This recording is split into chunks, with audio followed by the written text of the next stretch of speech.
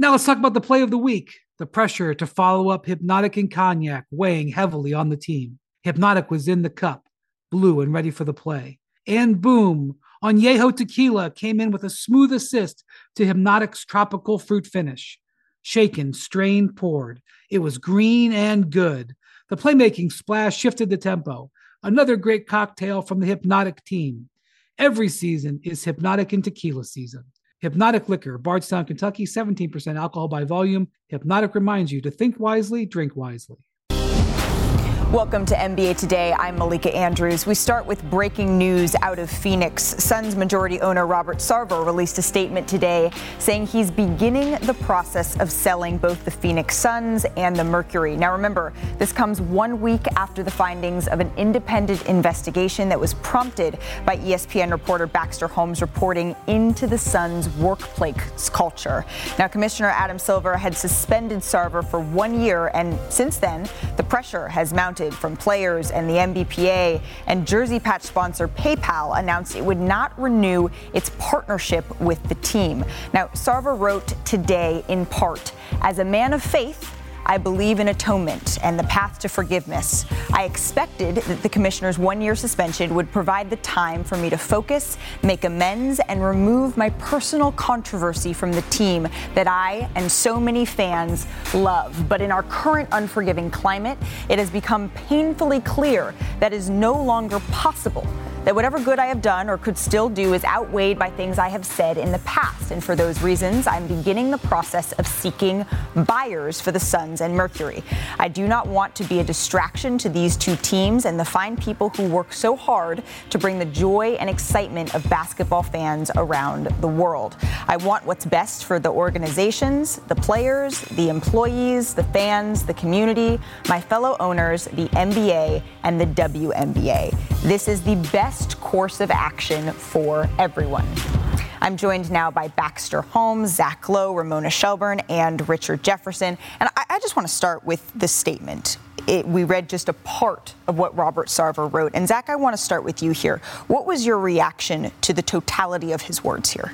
Well, the statement is embarrassing and pathetic. It talks about our current unforgiving climate, that it makes it no longer possible, as if outside forces are the reason this is happening. And so everyone's going to point to the whining about cancel culture and all this. And that's what it is. It's whining. It's pathetic. I want to point to his use of the repeated use of words and things I said. Words that I deeply regret overshadow 2 decades of building, blah, blah, blah. In our unforgiving climate, it's unforgiving. Whatever good I've done is outweighed by things I have said. He's trying to make it sound like these are just words that he put out into the air.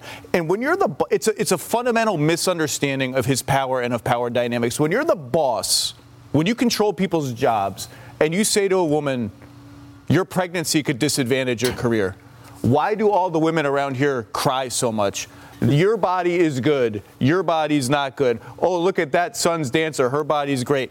Those are not just words when you're Robert Sarver. Those are borderline actions. Those cause harm and suffering to people in the workplace, harm and suffering to people's careers. It's not just words that go out into the air. They are almost actions when you consider the power dynamics. And for him to just come out and say, well, I just said this stuff. They're just words. They're just words that go out into the air. It's a fundamental misunderstanding of what he did and of the power dynamics. And the statement is a pathetic and in that sense, a good coda to this whole thing. Well, there were what he is classifying as words, but there were also actions. This was not just the report was not just instances of things he said. There were things that he did as well. Richard, what's your reaction to this? Why is everyone so serious? This is amazing. He's gone. This is awesome. I think this is the best thing that could happen to this league. And let me say this. As a Phoenix person, and everybody on this panel, and I've always represented the Phoenix very, very heavily. Do you know what else I am? I'm a University of Arizona person. Do you know where Sarver went to school? University of Arizona. I have sat next to him on a plane. Lute Olson, my grandfather, is one of the people that helped get this man into this league. All of those things said, said, he is a part of a fraternity and a family that I belong to, and I could not be happier to see that man walking out of the door. Why? Because even though I did not have these experiences, I had close friends that did. I had people that were around this organization inside of the Phoenix Suns and the Mercury organization that did. And so for me, even though these weren't my experiences, I am so happy that this man is gone. He does not belong in this league. He doesn't belong around people in this league. And so for me today, this is a joyous occasion. I'm about to put a bid on the Suns. I'm probably going to fall a few dollars short, but I'm definitely putting in a bid. I'm doing something, but I'm glad he's gone, and I can't wait for the next person. Well, I know that, Baxter, you've been speaking to some folks within the organization. Do they share Richard's sentiment? What are folks saying to you? Yeah, I want to read. This is from a current staffer. To be honest, it just felt like justice. Like we can finally heal and know we won't be working under that type of leadership. I swear there will be tears when senior executives will be held accountable, referring to the senior executives, not on the basketball side, that individuals internally felt were culpable for the kind of culture and misconduct that took place inside the organization. A high-level executive at the Suns also told me of Robert's decision. It's the right thing to do. I will also say there is a tremendous amount of shock and disbelief.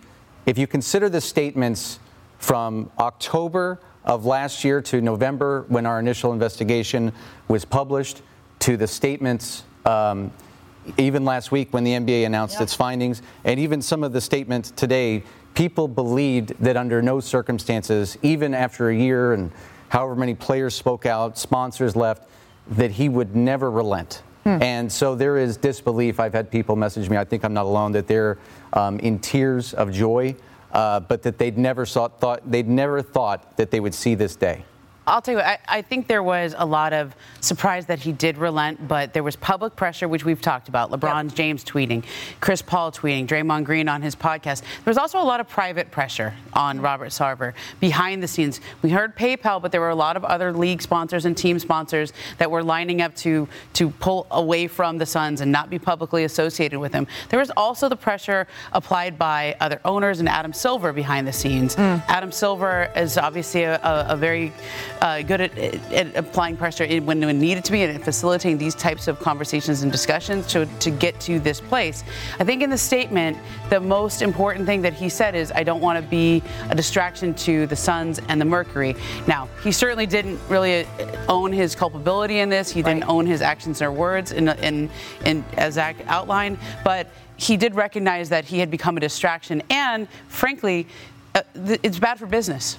It became very bad for the league business, for the Suns business, and it's interesting to me, having covered this in 2014, when this happened immediately, that I was wondering if the same thing would happen with this over the course of time, because there was, as we pointed out, no smoking gun. There wasn't a tape like there was with Donald Sterling, but we've ended in the same place where with a voluntary sale. The owners never had to vote Donald Sterling out. Shelley Sterling sold the team. Robert Sarver is going to sell this team, and this is a really important point. He gets to decide who he sells it to. So anybody you hear as a potential owner, there's going to be a lot of interest in this team.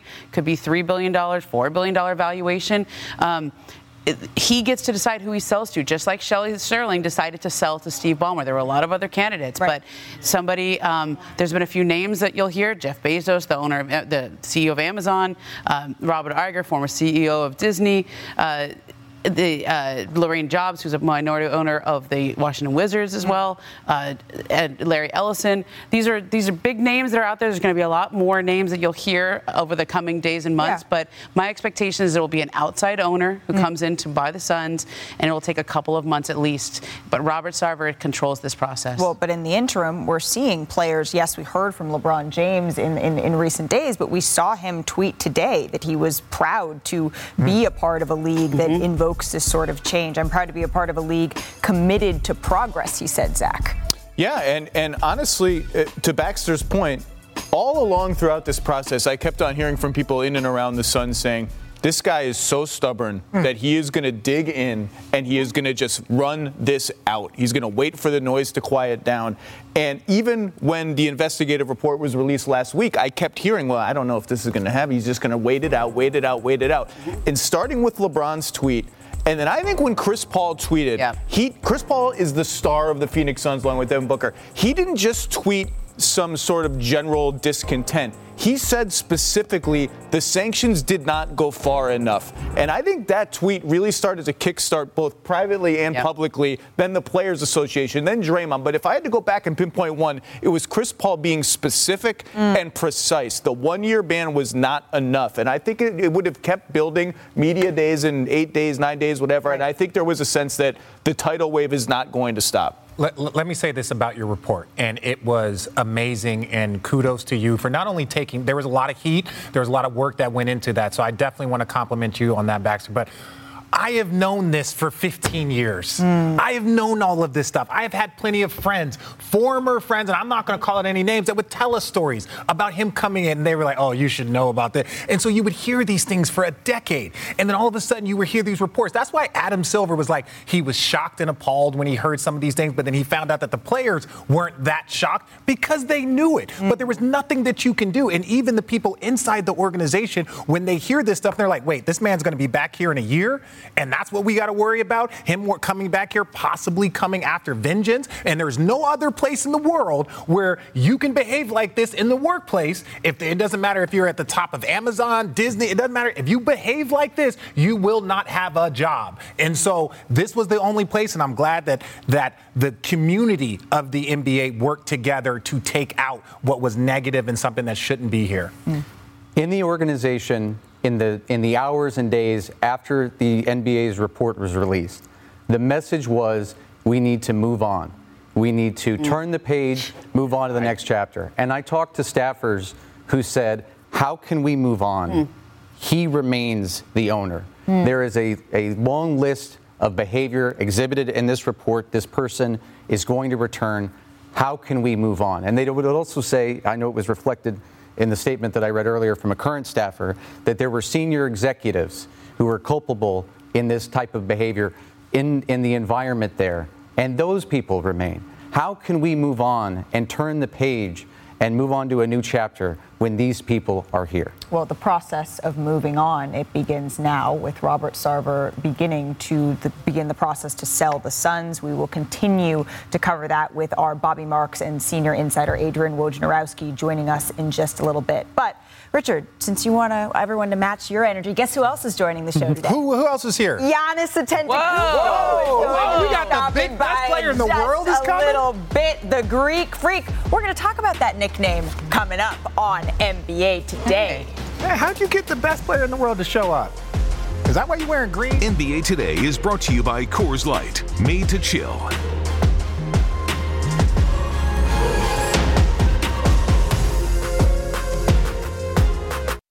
Now let's talk about the play of the week. The pressure to follow up Hypnotic and Cognac weighing heavily on the team. Hypnotic was in the cup, blue and ready for the play. And boom, Añejo Tequila came in with a smooth assist to Hypnotic's tropical fruit finish. Shaken, strained, poured. It was green and good. The playmaking splash shifted the tempo. Another great cocktail from the Hypnotic team. Every season is Hypnotic and Tequila season. Hypnotic Liquor, Bardstown, Kentucky, 17% alcohol by volume. Hypnotic reminds you to think wisely, drink wisely.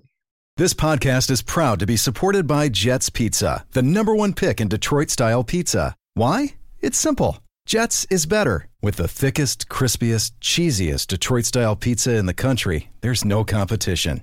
Right now, get $5 off any 8-corner pizza with code 8SAVE. That's the number 8, S-A-V-E. Go to jetspizza.com to learn more and find a location near you. Again, try Jet's signature 8-corner pizza and get $5 off with code 8SAVE. That's the number 8, S-A-V-E. Jet's Pizza. Better because it has to be. Welcome back to NBA Today, where we continue to dive into our top story. Robert Sarver has begun the process of selling the Phoenix Suns. And as a reminder, this all started last November when ESPN's Baxter Holmes published an investigation into Sarver and the Suns' workplace. And then last Tuesday, the NBA released its report on Sarver, suspended him for 1 year, and fined him $10 million. And 3 days later, the Suns' jersey sponsor, PayPal, said it would not renew after the season if Sarver were to remain involved with the team. And that brings us to today, where Sarver said he has started the process of selling both the Suns and the Mercury. So I am now joined by senior NBA insider Adrian Wojnarowski. And Woj, I just want to start there. We heard from Baxter Holmes earlier in the show that this was a question mark early on, whether or not Sarver was going to get to this point. Why?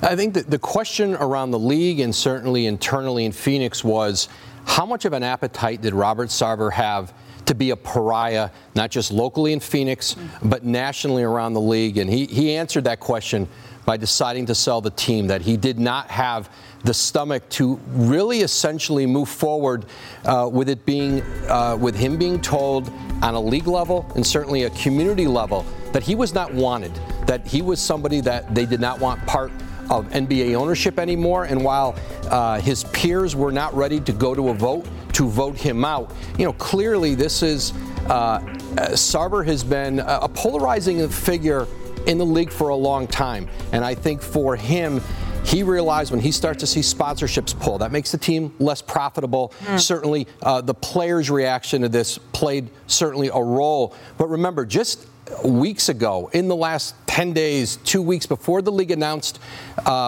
its penalties, Sarver was still pushing back to the league on the idea that he should be suspended a year, that he should be fined $10 million. And so while everyone else was talking about, will he have this team taken away, he still thought the penalties were too strong. But I think the reaction here and just knowing ultimately, listen, he can still cash out, sell this team for a significant amount, much more than the investment that he made in this team.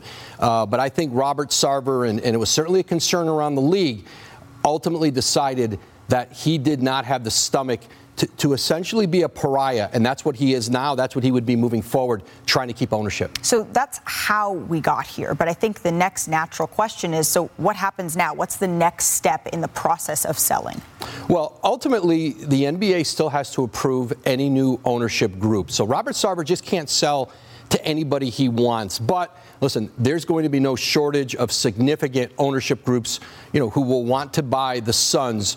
So Sarver does have latitude about who would buy the team, but he doesn't have final say over that. Interesting. Okay, I want to bring in our front office insider, Bobby Marks, into the conversation because, Bobby, can you take us inside the team here? From a management perspective, the folks who are actually making the deals, negotiating extensions, how does a team operate when it is for sale? Well, I think for right now, it's business as usual. I think you're looking at, getting ready for training camp that starts next Tuesday. The big question will come when we are talking about an extension for Cam Johnson. He's extension eligible up until October 17th. And as Woj said, this could linger. What happens if there's a big trade out there where maybe you're moving multiple draft picks or maybe you're moving players, you're taking back salary here. So I think for Phoenix's perspective, certainly with James Jones and Monty Williams running it, I think you're taking somewhat of a conservative approach because the last thing you want to do is do some type of blockbuster deal, the likelihood that would happen, and now you have prospective buyers out there maybe getting a little bit more cold feet. I don't see that happening right now just based on James's background, more of a conservative approach here, but I think certainly we'll learn a lot in the next 3 weeks regarding Cam Johnson. If there's no Cam Johnson extension, I think that's certainly an indication that this Suns organization is in a little bit of a holding pattern. Yeah, and I think for Phoenix, this is an organization that, listen, Robert Sarver has had significant overtures through the years to sell that team. He obviously has not wanted to do that, but I think you can expect the value that you might see with Forbes and some of those places that rate team values. I think you'll see the purchase price maybe significantly exceed that. I think there's a lot of factors that make Phoenix a franchise, both obviously the Suns and the Mercury, that is attractive potential owners, big money out of Los Angeles, owners who would have LA ties. Obviously, it's a short flight away. And you talk to league executives through the years, they have always seen Phoenix with the right ownership, that this is a sleeping giant in free agency, that's a warm-weathered Western climate team, and that they should be, with the right ownership, a team that can go out in free agency and be competitive with bigger market teams. You saw the Colangelo years prior. There were, back to the Kevin Johnson, Charles Barkley days where the team was obviously very good. Players liked playing in Phoenix. That changed for a significant period of Sarver's tenure. And obviously they got fortunate in the draft with Devin Booker, DeAndre Ayton, and of course Chris Paul wanted to trade to Phoenix because it made sense for him where he was in his career. The team was ready to win. And don't underestimate the impact. And Bobby mentioned Monty Williams, James Jones. James Jones was an executive of the year, and Monty Williams just signed a new long-term extension as coach. And having those leadership pillars in place, I think that helps get the Suns through this transition until they get to a new ownership group. Bobby? Yeah, Malika, I look at it as this team for sale right now has the most appeal as of any team I've seen in the last 15 to 20 years. I think it just checks the boxes on everything. You inherit James Jones as Executive of the Year, Monty Williams, Coach of the Year. You basically have a clean slate moving forward. You've got all your draft picks. You've got Devin Booker, DeAndre Ayton, certainly Chris Paul for another 3 years. This is a championship team. This is not Minnesota where you're kind of coming in, maybe stripping it down. I was in Brooklyn in 2010 with Mikhail Prokhorov. That was a 24-win team. So whoever it's going to be is coming in, walking into a championship organization already, what's on the court. Certainly. Yeah, and I think, ownership groups, too, they're looking at the long term. You're buying a team to have it for, potentially 10, 15, 20 years. And so whatever state the basketball organization's in, you can get through that. And you look at the bigger picture promise of a marketplace. And again, warm weather, Western Conference, close to Southern California, and a great fan base, a traditional, one of the most loyal fan bases in the league. This is an attractive organization. I think you're going to see, again, really significant ownership candidates step up and try to buy this team. And, Robert Sarver, from the initial investment he made until what he will cash out on, certainly he's going to walk away with, a significant take on the sale of the Phoenix Suns and the Mercury. And we will certainly cover those significant offers as we begin to see them here on NBA Today. Once again, Robert Sarver this morning announcing that he's beginning the process of selling both the Suns and the Mercury. Woj and Bobby Marks, thank you so much. Coming up next on NBA Today, the Greek freak himself sits down with us. We're going to discuss that nickname and the true meaning of his last name. In my village, I am a prince. I'm being very serious, and I have royal blood in me.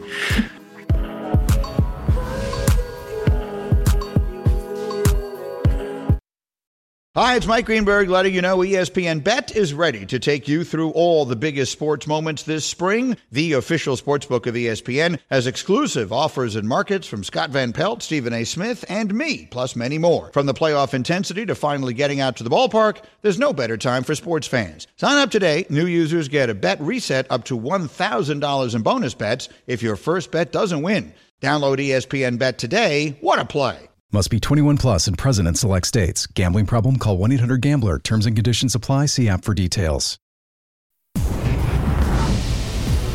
Welcome back to NBA Today. As Giannis Antetokounmpo enters his 10th season in the NBA, his identity to basketball fans, it continues to evolve from unknown player to defensive player of the year to MVP to champion. But a constant of Giannis's identity has certainly been his nickname, right? The Greek Freak. But well beyond the titles and the name, Giannis's true identity, it crosses oceans, borders, languages, and until now, those parts of who Giannis is have largely been untold.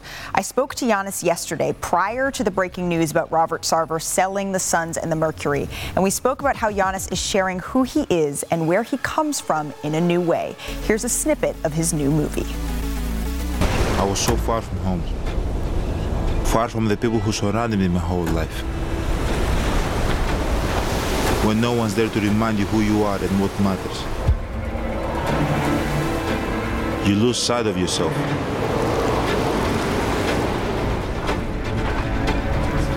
I'd wanted to play basketball in America for so long.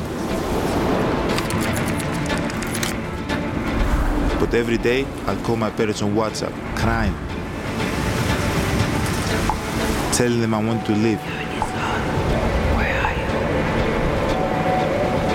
They say, keep on moving. You can't stop now. You came too far. Keep on moving. Those moments kept me going. But my world, I could hardly recognize it. Giannis, you and WhatsApp are releasing Nyjah Odyssey. It's a 4-chapter short film. And I know for me, WhatsApp is what I use to communicate with my family overseas. But why did you want to work with WhatsApp? You know, for me, it's authentic. You know, it feels right.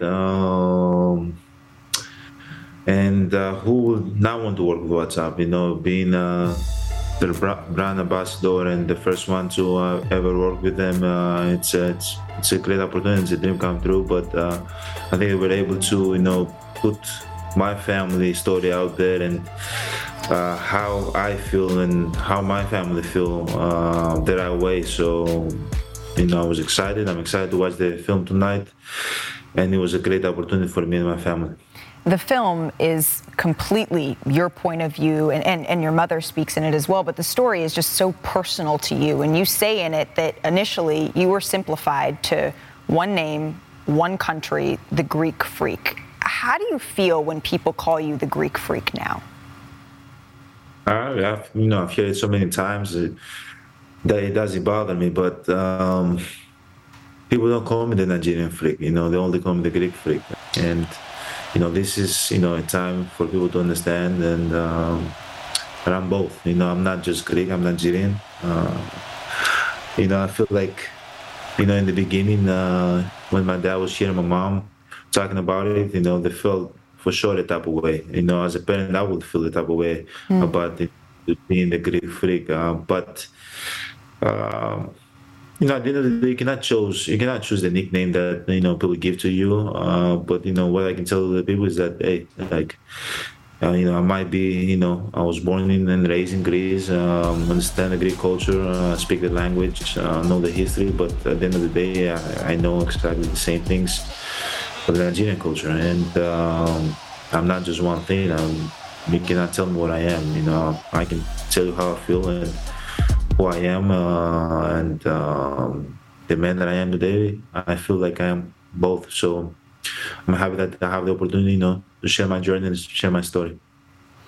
You said that at one point, though, your family felt some type of way about that. Was part of it a language barrier when you were thinking maybe people were making fun of you by calling you a freak? No, actually, I'm not gonna lie. At first, you know, the first time I saw it, I kind of felt that way.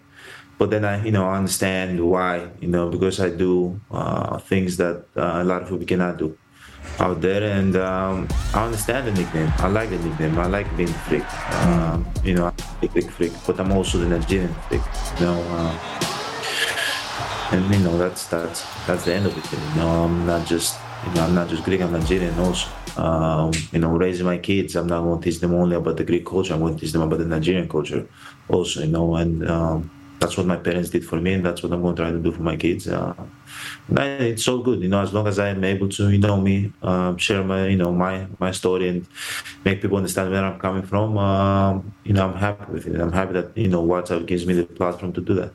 And you said in that film with WhatsApp that when you're in Greece, you were viewed as Nigerian, and when your family was in Nigeria, you were viewed as Greek. But in this moment, now, how do you view yourself? Both. I'm Greek and Nigerian, Greco-Nigeriano. But yeah, it's being in Greece, you're not Greek enough. My whole childhood growing up, I know what I am, but other people's opinion, and when you're young, it might bother you. You're not Greek enough. No, there's no way. Your parents are Nigerian. You don't have the same skin as us. Going to my Nigerian friends, to the African neighborhood in Greece, you're not Nigerian enough. Do you speak the language? Do you understand Yoruba? Do you understand Igbo? Which, I a little bit. I don't. But that doesn't strike away. Where I'm from. So now at this time, I feel like I'm both, and I'm old enough and mature enough to understand that it doesn't matter what people think about me. All that matters, all the values and principles that my parents gave to me, and how they made me feel, and how I feel right now. That I'm, as I said, Greco-Nigeriano. Yeah, I mean, as a black woman whose mother is white and whose father is black, I can certainly empathize with that feeling. Something I learned watching your short film is that your last name, Adetokunbo, it literally means the crown has returned from overseas. I didn't know that, and it made me, I didn't know that. Of all the years I've known you, I didn't know that. So that was the meaning. And it actually, Giannis, it made me think back to a moment in Milwaukee, and you're going to remember this, when you were mimed putting a crown on your head. And some people took that as a slight toward LeBron. But for me, it made me rethink and reframe that moment. Was the meaning of that, your last name, coming to your mind? First of all, it wasn't, nothing against LeBron. That's my last name. Ante means crown. Kumpo. So Kumpo, that was my, father's last name, his Nigerian name, and we made the last name Ante Tokumbo, King Tokumbo, basically. But the whole meaning of it is the crown that returns from overseas. I've, knew that and carry that my whole life. In my village, I am a prince. And no, I don't laugh. I'm being very serious, and I have royal blood in me. But on a serious note, my dad in his village, like he's not a king. When he was here, he was in charge of the whole village, and my mom is the chief missus of the village, and we are basically, when our parents leave this earth in 100 years from now, me and my brothers have to go back and take care of the village and around the village, and we are prince we are from a little village of 1,000 people. So there is a new or a different kind of maybe king freak in the NBA now. See, I learned something. Don't do that, because King James might be mad and come out to score 50 on me. Don't do that. Well, hey, I want no part of that. Giannis, family is so important to you. It's been reiterated over and over, and it's so clear in this film. You play with the Nazas in Milwaukee. Costas is down Interstate 94 in Chicago. There are folks that have made it clear that they'd do anything to play anywhere, anytime with their family in the NBA. Would you do the same? Yeah, there's no doubt. This summer was one of the, best summer I've had, playing with my brothers in the national team, just seeing their journey and their hard work that they put in, behind the scene, and just being able to be a part of that, advise them, coach them, go against them, talk to them, be in the locker room against them, with them, get excited for them when they have a dunk or they have scored a three or they make a great play. You can never take that for granted, and if I could recreate that, in the next 10 years of my career, hopefully, if I can last that long, we'll see. But I will definitely, take the opportunity to do so. Before I let you go, Giannis, the nerves, the fear that you initially had in Milwaukee that are portrayed in this film with WhatsApp, they really struck me, the vulnerability that you shared there.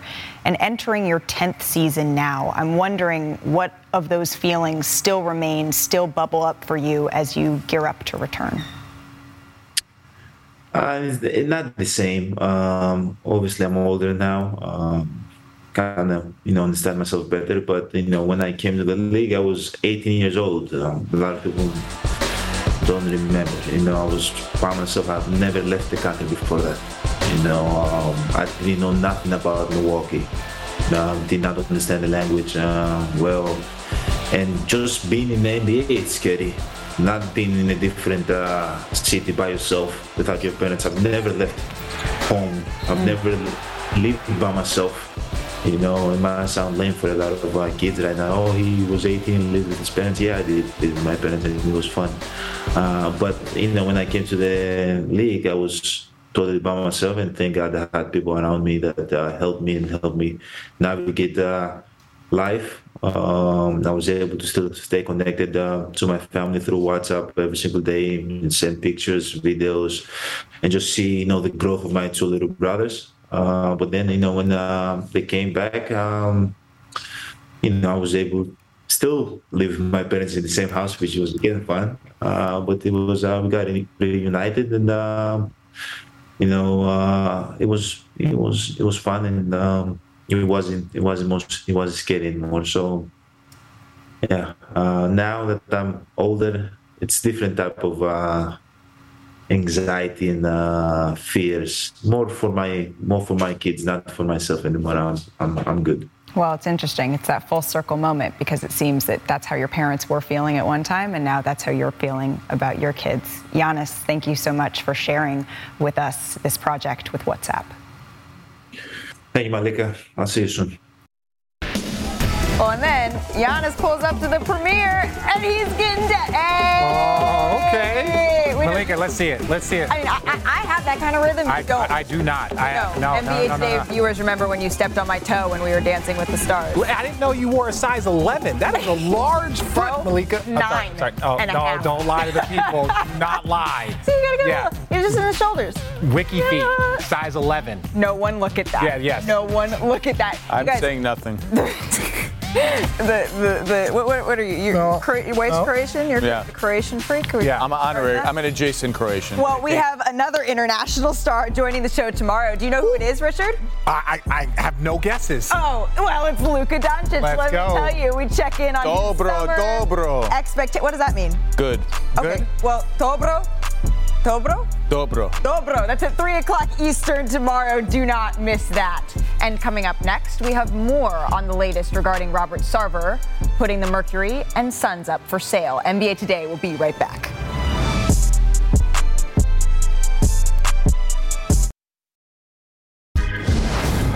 Welcome back to NBA Today. Continuing our breaking news coverage on Robert Sarver starting the process of selling the Suns and the Mercury. But before we get to what's next, I do want to take you back to November 4th, 2021, when Baxter Holmes released the report that sent shockwaves across the NBA. More than 70 current and former employees interviewed by ESPN recounted conduct by Sarver they felt was inappropriate and misogynistic, including the use of the N-word and lewd comments made during staff meetings. Former Suns head coach Earl Watson told ESPN that Sarver once used the slur after a game. You know, why does Draymond Green get to run up the court and say N-word? Sarver, who is white, allegedly said, repeating the N-word several times in a row. You can't say that, Watson, who is black and Hispanic, told Sarver. Why? Sarver replied. Draymond Green says N-word. You can't expletive say that, Watson said again. Sarver denied he used the N-word through his legal team, saying this is absolutely untrue. Sarver said he talked with a Suns player who had received a technical foul during the game for using the N-word, questioning why he had received a technical when other players who say it do not. The player, through his agent, told ESPN that he does not recall speaking to Sarver that night. I've never called anyone or any group of people the N-word, or referred to anyone or any group of people by the N-word, either verbally or in writing. Multiple Suns employees also recounted inappropriate conduct from Sarver, such as him once passing around a picture of his wife in a bikini to employees and speaking about sex with his wife. We're passing it around like a hot potato, like, What in the hell are we supposed to do with this? That was just, one early glimpse at the man. Sarver, through his legal team, told ESPN the moment has been twisted into something more nefarious than it was, and that he has never discussed his sex life in the office. A retailer sent my wife and me a sample along with a brochure, and I took a picture of her in the sample. I took the brochure and picture of her and gave it to the people at the Suns in charge of overseeing merchandise with the message, here's the catalog, this is what the swimsuit looks like, and if you have any interest in carrying this line in the team shop, then here's the number to call. Multiple current and former employees also told ESPN about conduct by other members of the Suns leadership team that they felt contributed to the work environment. While none said Sarver was involved in those incidents, many felt that Sarver's own conduct contributed to a culture that affected how some other managers within the organization treated their employees. They said they don't know how no one has ever been held accountable. If the commissioner comes in and investigates to see what the expletive is going on in Phoenix, he would be appalled. Jason Rowley, president and CEO of the Suns, defended Sarver. This story is completely outrageous and false. It doesn't represent at all the Robert Sarver I've worked alongside of for 15 years. He's not a racist and he's not a sexist. So that quote from Jason Rowley was about 10 and a half months ago. And what he was saying then, we sit in a very different place today, Baxter. Why? Well, I want to read a quote from a former staffer who participated in the investigation, which I think speaks for a lot of people there. I can't even accurately pinpoint one emotion. I'm relieved, I'm beyond happy, I'm empowered, and I'm motivated to continue to ensure that all of the men in that organization still in power who upheld this culture are rooted out. It gives me hope that we've turned the page on the old boys club and that more people want to see safe and diverse work cultures in sports. But yes, the comment about people still there certainly rings true for a lot of people that I've talked to today, but it is quite striking to see those statements and everything that's transpired in the last 10 months. Well, it's striking to me to see those statements and also to see the statement that was made today by Robert Sarver, because as you pointed out earlier on your Twitter page, the statement that the Phoenix Suns, the Suns made a statement, that the organization made a statement before you even put out the initial reporting, refuting that reporting. And then when the reporting came out, they pushed back even harder. Robert Sarver pushed back even harder against the truths that were at the core of your reporting. And then to see what staffers are saying now, to see that they are finally being heard after years of that sort of treatment, it is incredibly striking, juxtaposed against the backdrop, Zach, of Robert Sarver saying today that he is selling the team because cancel culture is alive and well and real. Yeah, look, we can go back and look at what's in the report. There's a lot of horrible stuff in there. The statement we already talked about. I mean, spinning it forward, I'm happy that a lot of employees feel the way that employee feels, relief, freedom, whatever. I'm happy for the players who are trying to win a championship. And I don't think last year they sort of bottled this up, pushed it to the side and tried to win. And it's a team that has that kind of ceiling. And I just don't think it was going to be fair for all the pressure to be on them. Are they going to boycott? Are they going to do more than the Clippers did during the Donald Sterling? I'm happy that they get to pursue this. And going forward, the Suns have been a sleeping giant for a long time. Warm weather, free agency appeal, and they have an owner who's ducked the tax over and over again. Go back and look at the Kurt Thomas trade from 2006. I think this is going to be a bonanza, and it's a great opportunity for someone to build this franchise into what it should be. Oh, and pushing through that is a testament not only to the front office, but to Monty Williams and to Chris Paul and Devin Booker's leadership. We're actually going to hear more player reaction here on NBA Today on the other side of this break.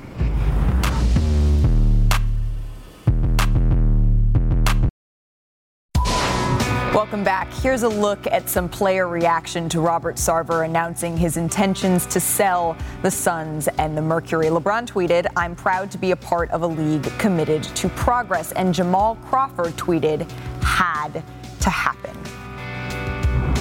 Joining us now on NBA Today is senior writer for Anscape, Mark Spears. Mark, I know you have been speaking and communicating with players. What is the overwhelming reaction to Robert Sarver beginning this sale process? Well, the players have gone from shut up and dribble to speak out and dribble. And Malika, you were there with me in the NBA bubble where we saw a renaissance of where the players have decided to use their strength in numbers and the voice, as you see right here. Chris Paul, LeBron James, and Draymond Green all have words that I think truly impacted what happened with Sarver. But let's give Tamika Tremelio some props, too. She's the Players Association's new executive director, and she speaks for the entire player membership. She doesn't speak unless they want her to. And she told me that, there's no place in the NBA for Sarver, and she told you that she needed a ban. But going back to the bubble, it was the aftermath of George Floyd and Breonna Taylor's those police brutality deaths that brought the players there wanting to push social justice. There was Black Lives Matter on the floor, social justice terms on jerseys. And the Bucks, remember, after Jacob Blake was shot by police, they had a work stoppage for several days. That work stoppage, as you know, it sparked polling stations across the league. They increased the amount of coaches and black coaches and general managers have since been hired. The NBA has also been involved more with black businesses, and they started the National Basketball Social Justice Coalition. So, after the bubble, I was wondering if things were starting to wane with players, if there wasn't that much strength towards social justice anymore or using their voice to make change.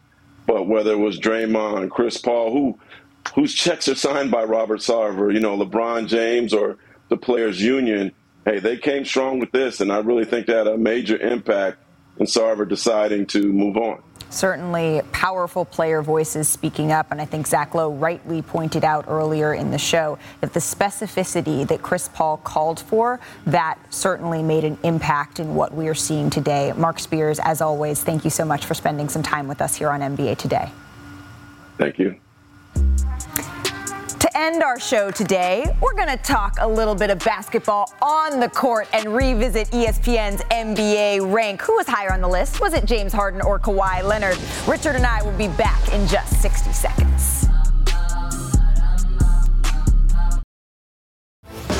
Some news out of OKC. Thunder guard SGA will miss the start of training camp after being diagnosed with a grade 2 MCL sprain in his left knee, and the team said he will be reevaluated in 2 weeks. I don't even know what I was talking about. I was so focused on so much other stuff, and then the Sarver news took over. Now SGA's missing time. OKC, they've had a little tough offseason with some of their top players. No Chet, no SGA to start the season. It's going to be tough. You get that all off of your chest? Yeah, here's the NBA rank. We can take a look at it. You guys didn't give me any time to talk about anything. We have more time?